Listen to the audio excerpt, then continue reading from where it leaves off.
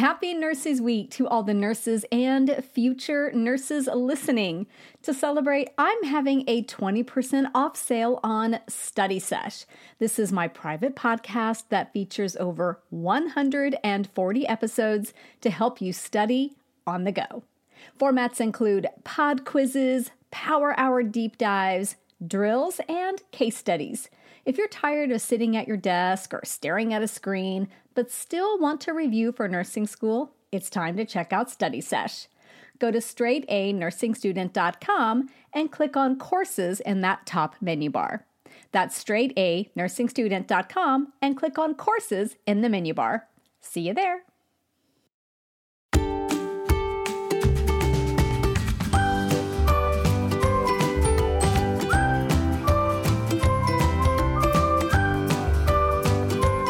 Hello there, I'm Nurse Mo, and this is the Straight A Nursing Podcast, where I teach concepts and share tips on how to thrive in nursing school and the bedside. So happy you're here with me today. Very cool episode today that came about from a listener suggestion. So really happy to be able to bring that to you today.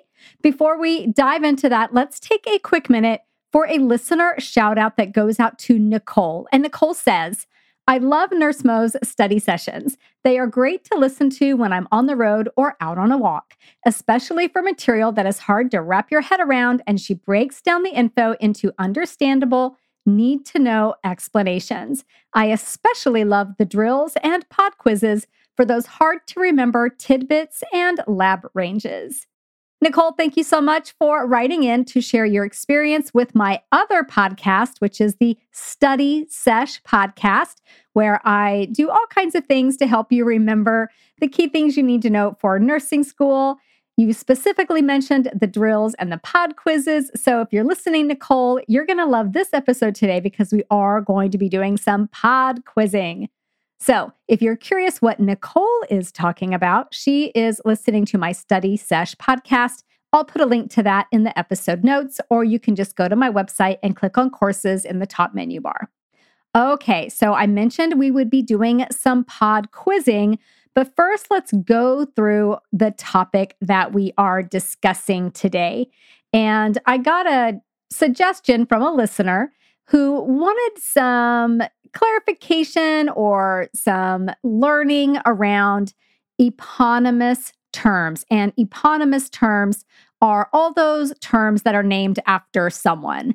So, for example, Kussmaul respirations or Babinski reflex. Those are named after a person.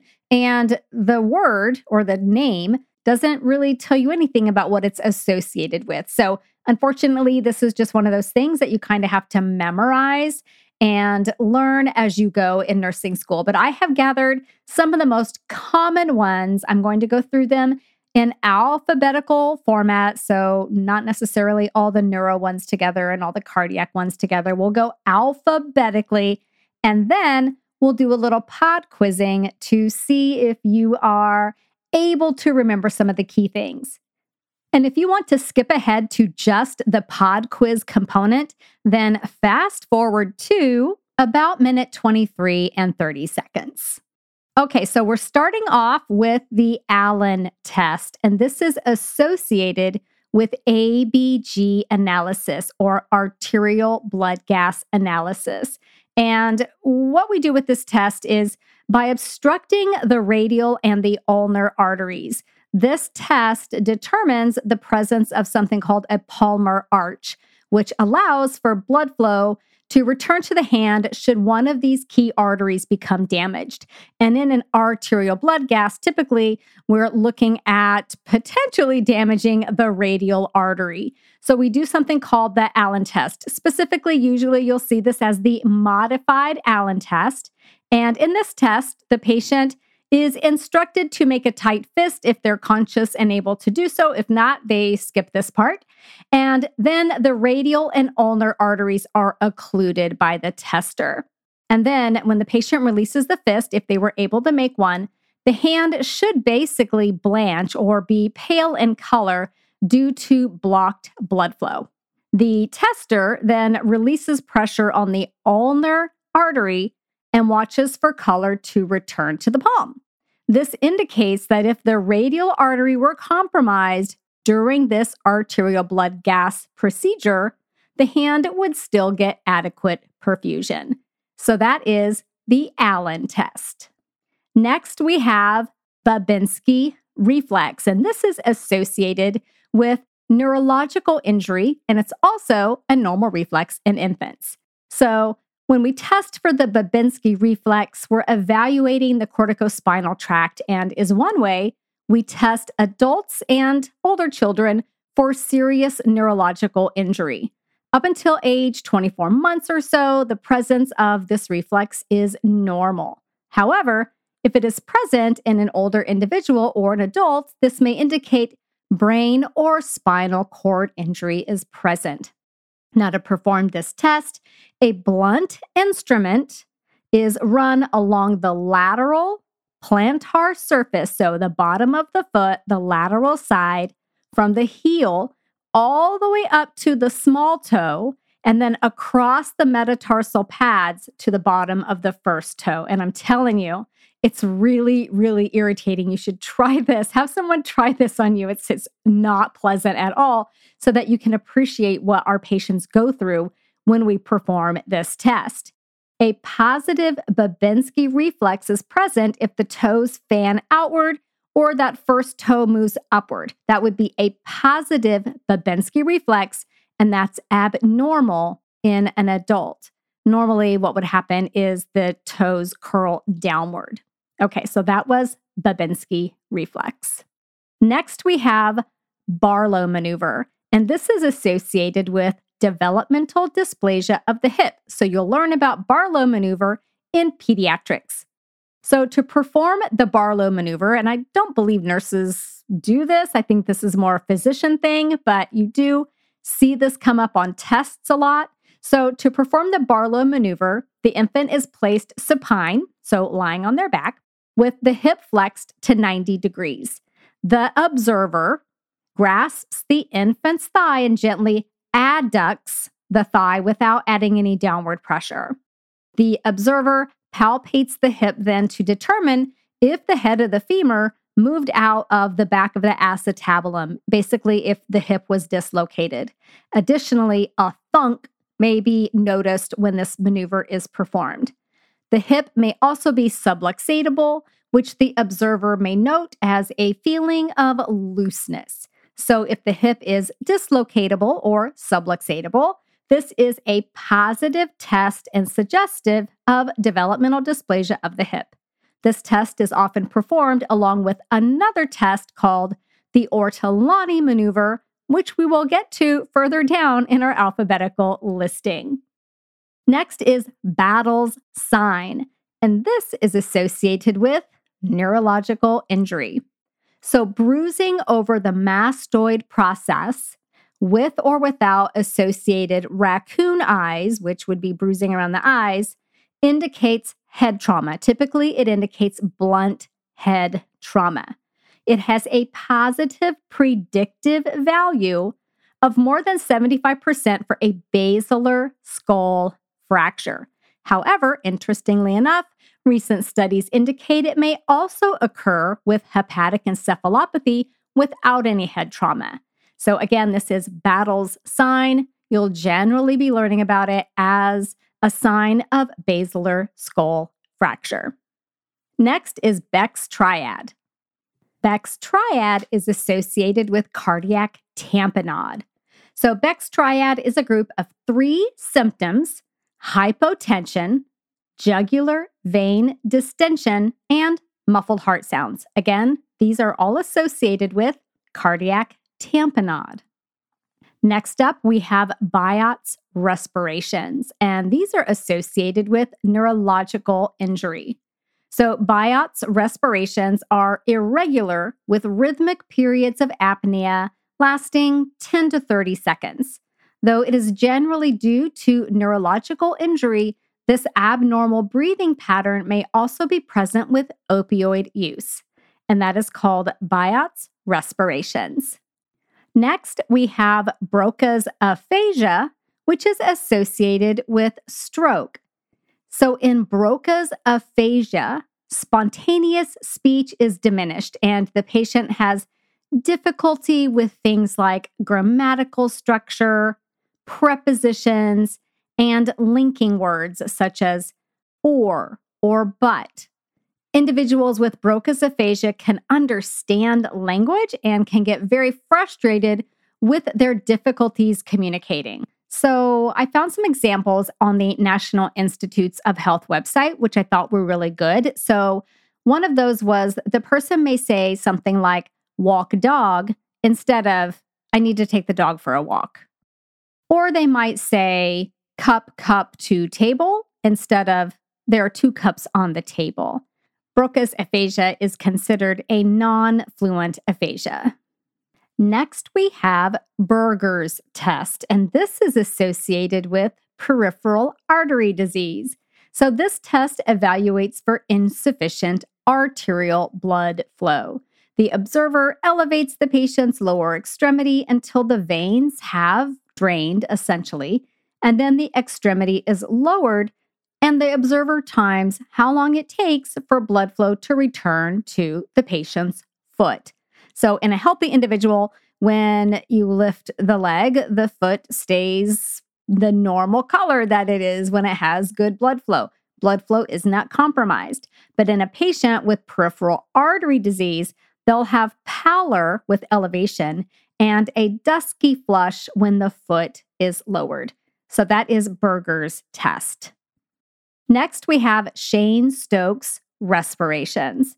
And this respiratory pattern is associated with neurological injury and associated with heart failure. So Cheyne-Stokes is a cyclical breathing pattern with periods of apnea and hyperventilation.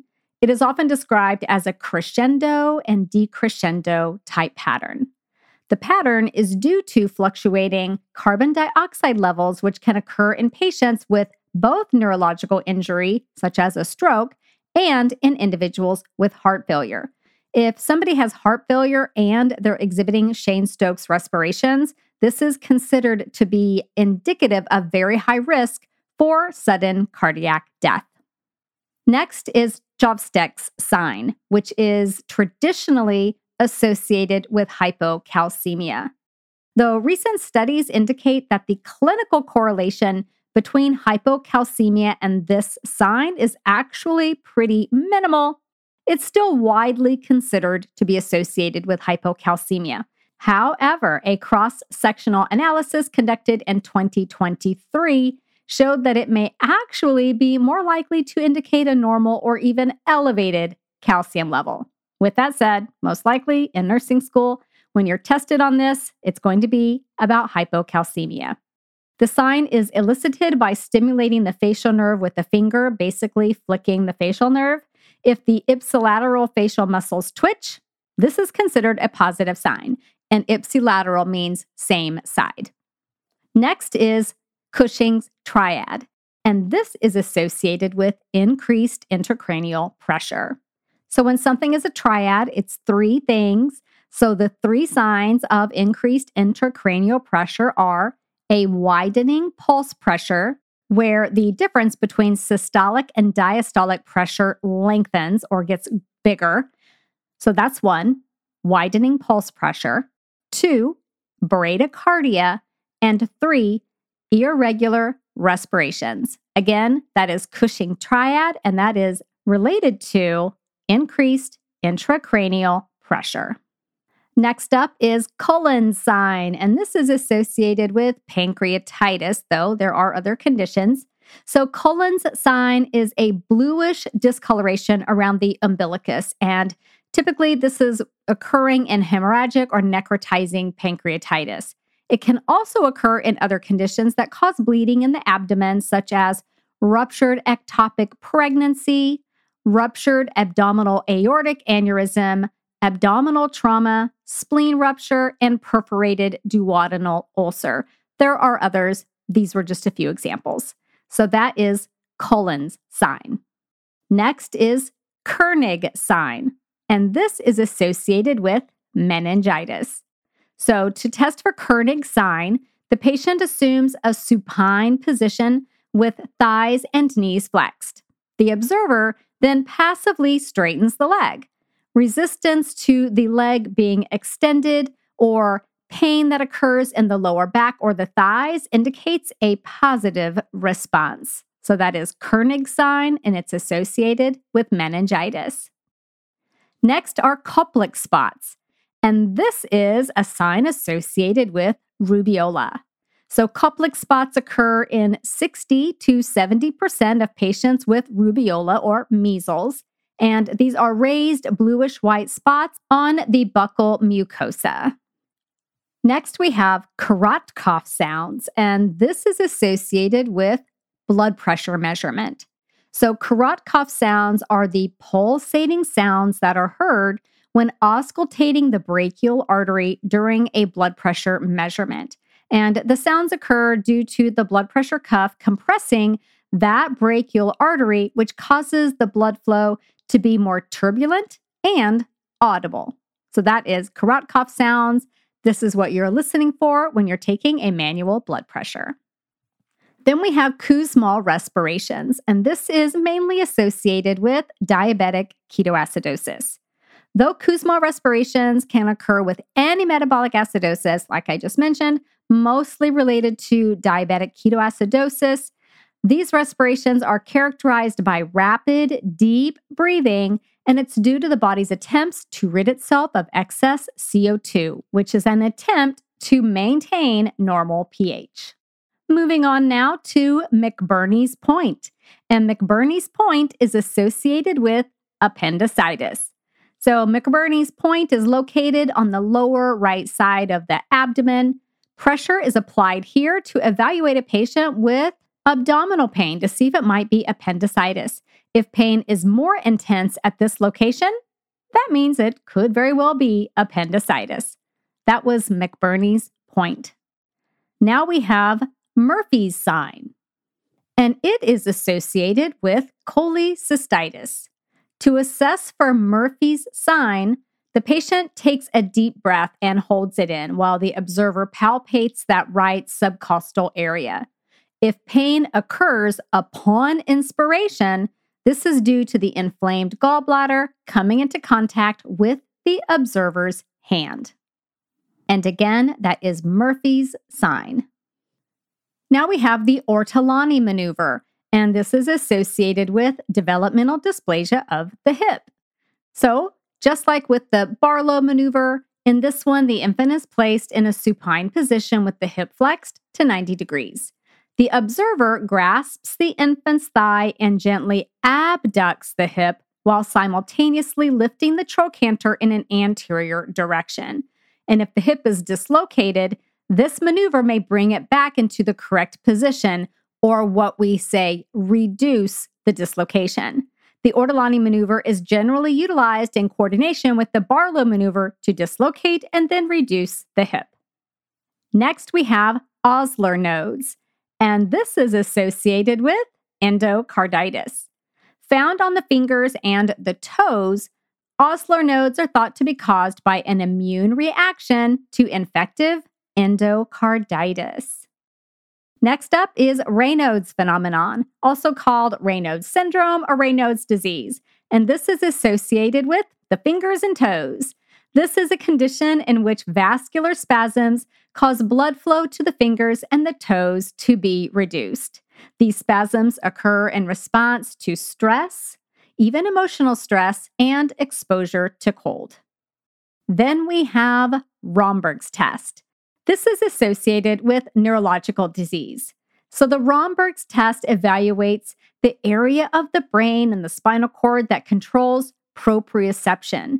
In this test, the patient stands with their feet together, with their arms either held down by their sides or crossed in front. The patient then closes their eyes, and the observer evaluates their ability to balance. If the patient loses their balance, this is a positive test and indicates that there's some kind of neurological impairment or disease. Hopefully, someone is standing close by to catch them so that they don't fall. Next is Trousseau's sign, and this is associated with hypocalcemia. So, this test evaluates the patient for tetany associated with low calcium levels. A blood pressure cuff is inflated to 20 millimeters of mercury above the patient's systolic blood pressure and left in place for 3 minutes. A carpopedal spasm will occur in most cases of hypocalcemia and may also occur in cases of hypomagnesemia and metabolic alkalosis. But for the most part, we're looking at Trousseau sign to be indicative of hypocalcemia. Now we have Turner's sign, and this is associated with pancreatitis. Also called gray Turner sign, this manifestation is often seen along with Cullen sign in necrotizing pancreatitis and possibly other conditions that cause bleeding in the abdominal cavity. It is a discoloration of the flank, which may be greenish, yellowish, or purplish, depending upon how much red blood cell breakdown has occurred in abdominal wall tissue. Next up, we have Uthoff's phenomenon, and this is associated with multiple sclerosis. Uthoff's phenomenon is a temporary worsening of multiple sclerosis symptoms when the individual's core body temperature is increased. Then we have Virchow's triad, which is associated with DVT and pulmonary embolism. Virchow's triad is a collection of risk factors for the development of deep vein thrombosis, and then ultimately that can lead to pulmonary embolism. The 3 contributing factors are venous stasis, which comes with immobility. You have venous stasis when you're immobile. Vascular injury, so think things like surgery, and hypercoagulability. So that was venous stasis, vascular injury, and hypercoagulability. And then we have Wernicke's aphasia. And this is also associated with stroke. But unlike Broca's aphasia, Wernicke's aphasia is characterized by an inability to fully comprehend or understand language. So the result is maybe you might hear it referred to as word salad, where random words might be inserted. I found an example online at the National Institute of Health that said a person with Wernicke's aphasia might say, "You know that Smoodle Pinkard and that I want to get him round and take care of him like you want before." As you can imagine, it's very difficult for this individual to express themselves and very difficult for others to understand them. So that is Wernicke's aphasia. And then lastly, we have another Wernicke, and this is Wernicke encephalopathy. And this is associated with thiamine deficiency. So Wernicke encephalopathy is a life-threatening neurological condition that occurs in patients who, again, have thiamine deficiency. This is often due to severe alcohol use disorder, but can also be associated with anorexia, hyperthyroidism, and hyperemesis gravidarum. The classic signs and symptoms are ophthalmoplegia, which is paralysis of the eye muscles. I hope I said that right. So that has nystagmus associated with it as well, ataxia, and confusion. So that was Wernicke's encephalopathy. Okay, we just went through a lot of stuff. Maybe some of it was new for you. Maybe a lot of it was review. But now I want to do a little pod quizzing. And what a pod quiz is it's a really great way to kind of study while you're on the go. You don't have to sit at your desk. I call it like flashcards for your ears. I will ask a question, give you a moment to respond, and then I will tell you the answer. Before we do that, let's take a quick break, and then we'll come back and we'll do some pod quizzing.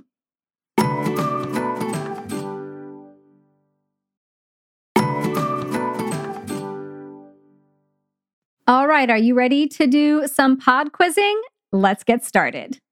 If an individual has Osler nodes, what condition do you think they probably also have?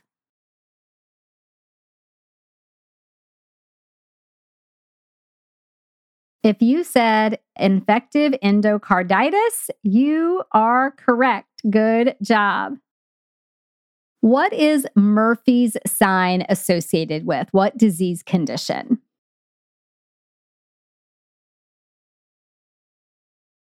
Murphy's sign is associated with cholecystitis. Good work. And how do you assess for Murphy's sign?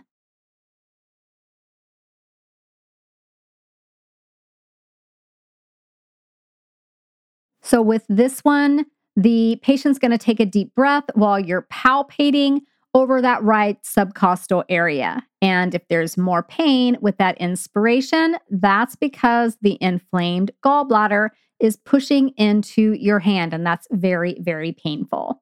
Good job. What condition is the Berger's test used to evaluate?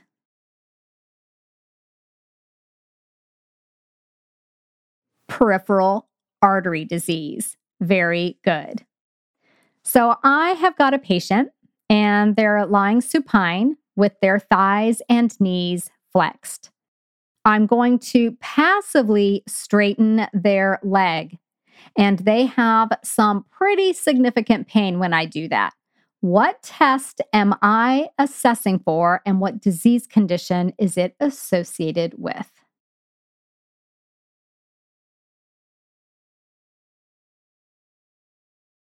So I am testing for the presence of a Kernig sign, and it is associated with meningitis. Excellent. That was a hard one. What about this one? I'm taking a manual blood pressure. What are the sounds I'm listening for called?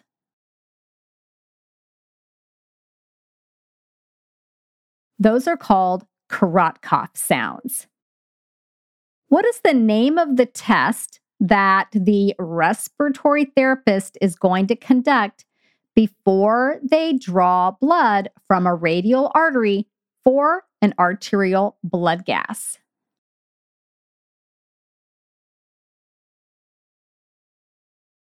That test is called the Allen test. What type of respirations are irregular with rhythmic periods of apnea that last 10 to 30 seconds?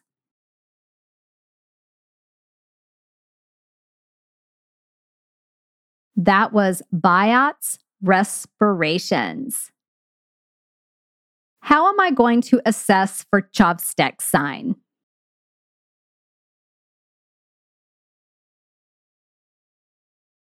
I'm going to flick the facial nerve with a finger and see if the facial muscles twitch. And what am I evaluating the patient for by trying to elicit this response?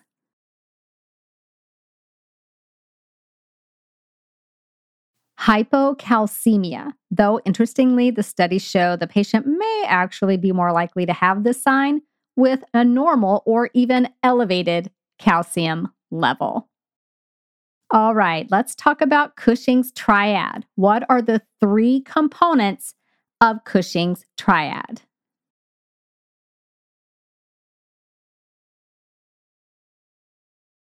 Widening pulse pressure, bradycardia, and irregular respirations. And what pathological process is Cushing's triad associated with? Increased intracranial pressure. Very good. What condition is Turner's sign associated with?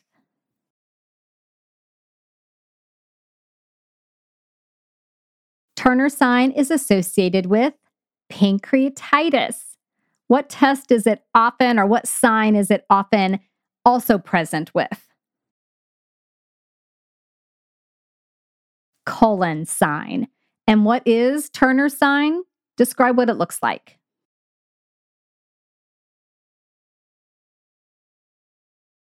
It's going to be a discoloration of the flank, and that discoloration can vary depending on how much red blood cell breakdown has occurred in abdominal wall tissue, but it's going to be greenish, yellowish, purplish. That is Turner's sign. What disease condition is Utah's phenomenon associated with?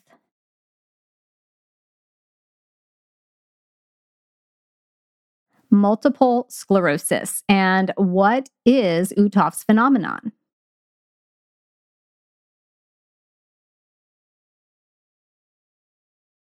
It is a temporary worsening of MS symptoms when the individual's core body temperature increases.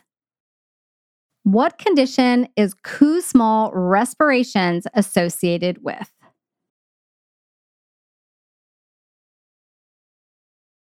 Diabetic ketoacidosis. And how would you describe Kussmaul respirations?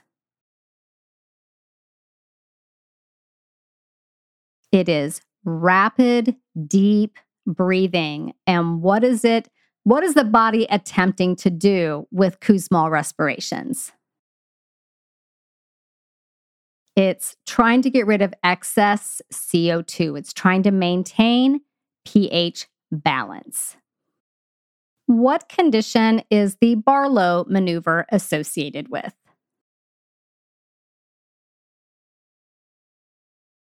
Developmental dysplasia of the hip. What about Beck's triad? What condition is that associated with?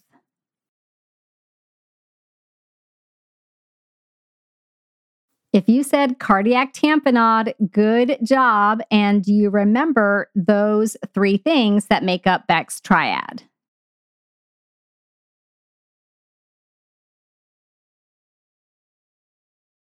One is hypotension. Another is jugular vein distension. And a third is muffled heart sounds. If your patient has spontaneous speech that is diminished and difficulty with grammatical structure and prepositions, what type of aphasia might they be having? Broca's aphasia. What about if they've had a stroke and they have aphasia, but they're just inserting random words into sentences? What type of aphasia is that? Wernicke's aphasia. Very good. Let's talk about another triad. Let's look at Virchow's triad. What condition is it associated with?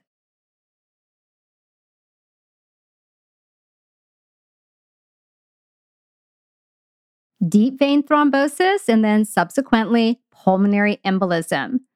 So, do you remember the three contributing factors for this triad?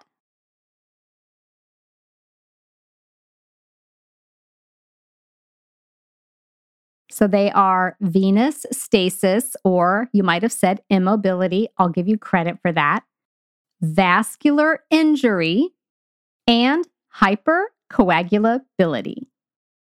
What does the Romberg's test evaluate specifically?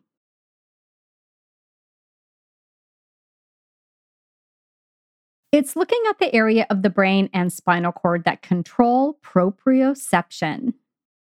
And what kind of disease conditions is it looking at?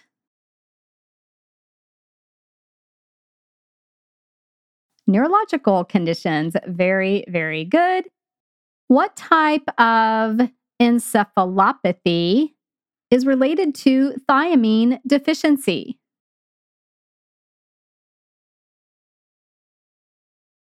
Wernicke encephalopathy. If I am inflating a blood pressure cuff and leaving it inflated for a few minutes to assess for a carpopedal spasm, what sign am I assessing for?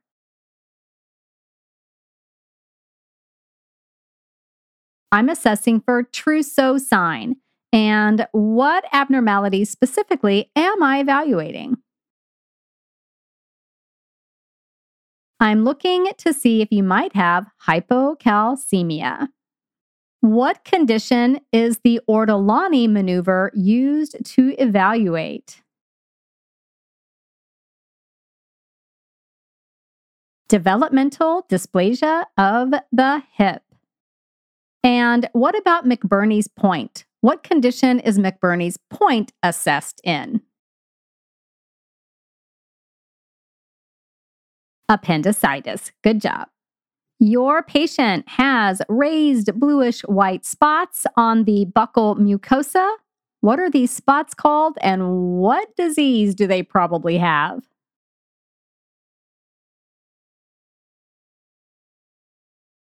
Those are Koplik or Koplik spots. I'm not actually sure which way it goes.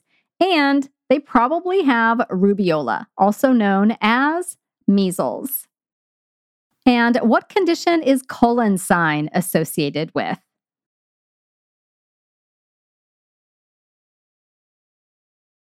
Colon sign is associated with pancreatitis. And where do you notice colon sign on the body? It's around the umbilicus. And what does it look like? It is a bluish discoloration around the umbilicus.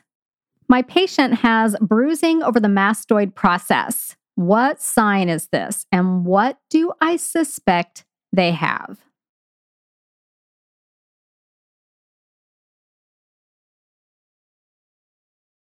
That is Battle's sign, and I suspect a basilar skull fracture. If I take a tongue depressor and run it alongside the sole of the foot and then across the top of the foot, what am I testing for?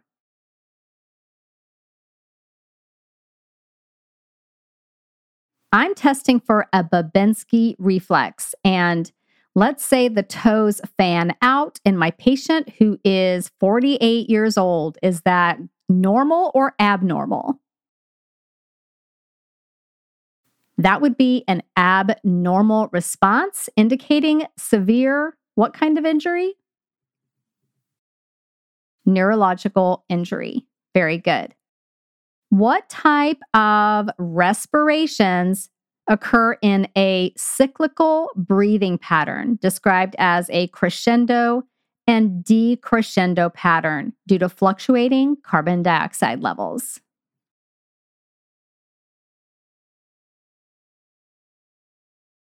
That is Shane Stokes respirations.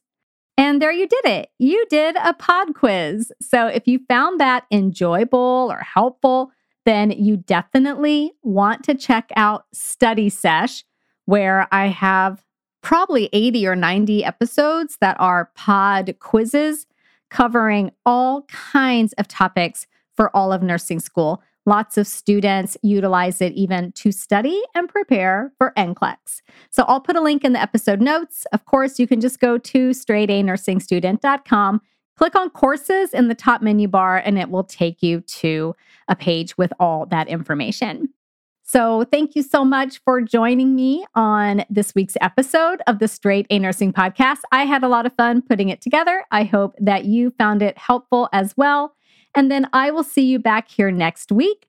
We're going to dive into a quick little overview of some common drugs that you should know before your first clinical day. So I know a lot of you might be heading into your first clinical day soon. It's good to know some key drugs before you go.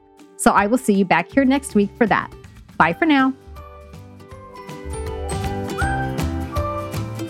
This podcast is brought to you by Straight A Nursing, a proud member of the Airwave Media Network.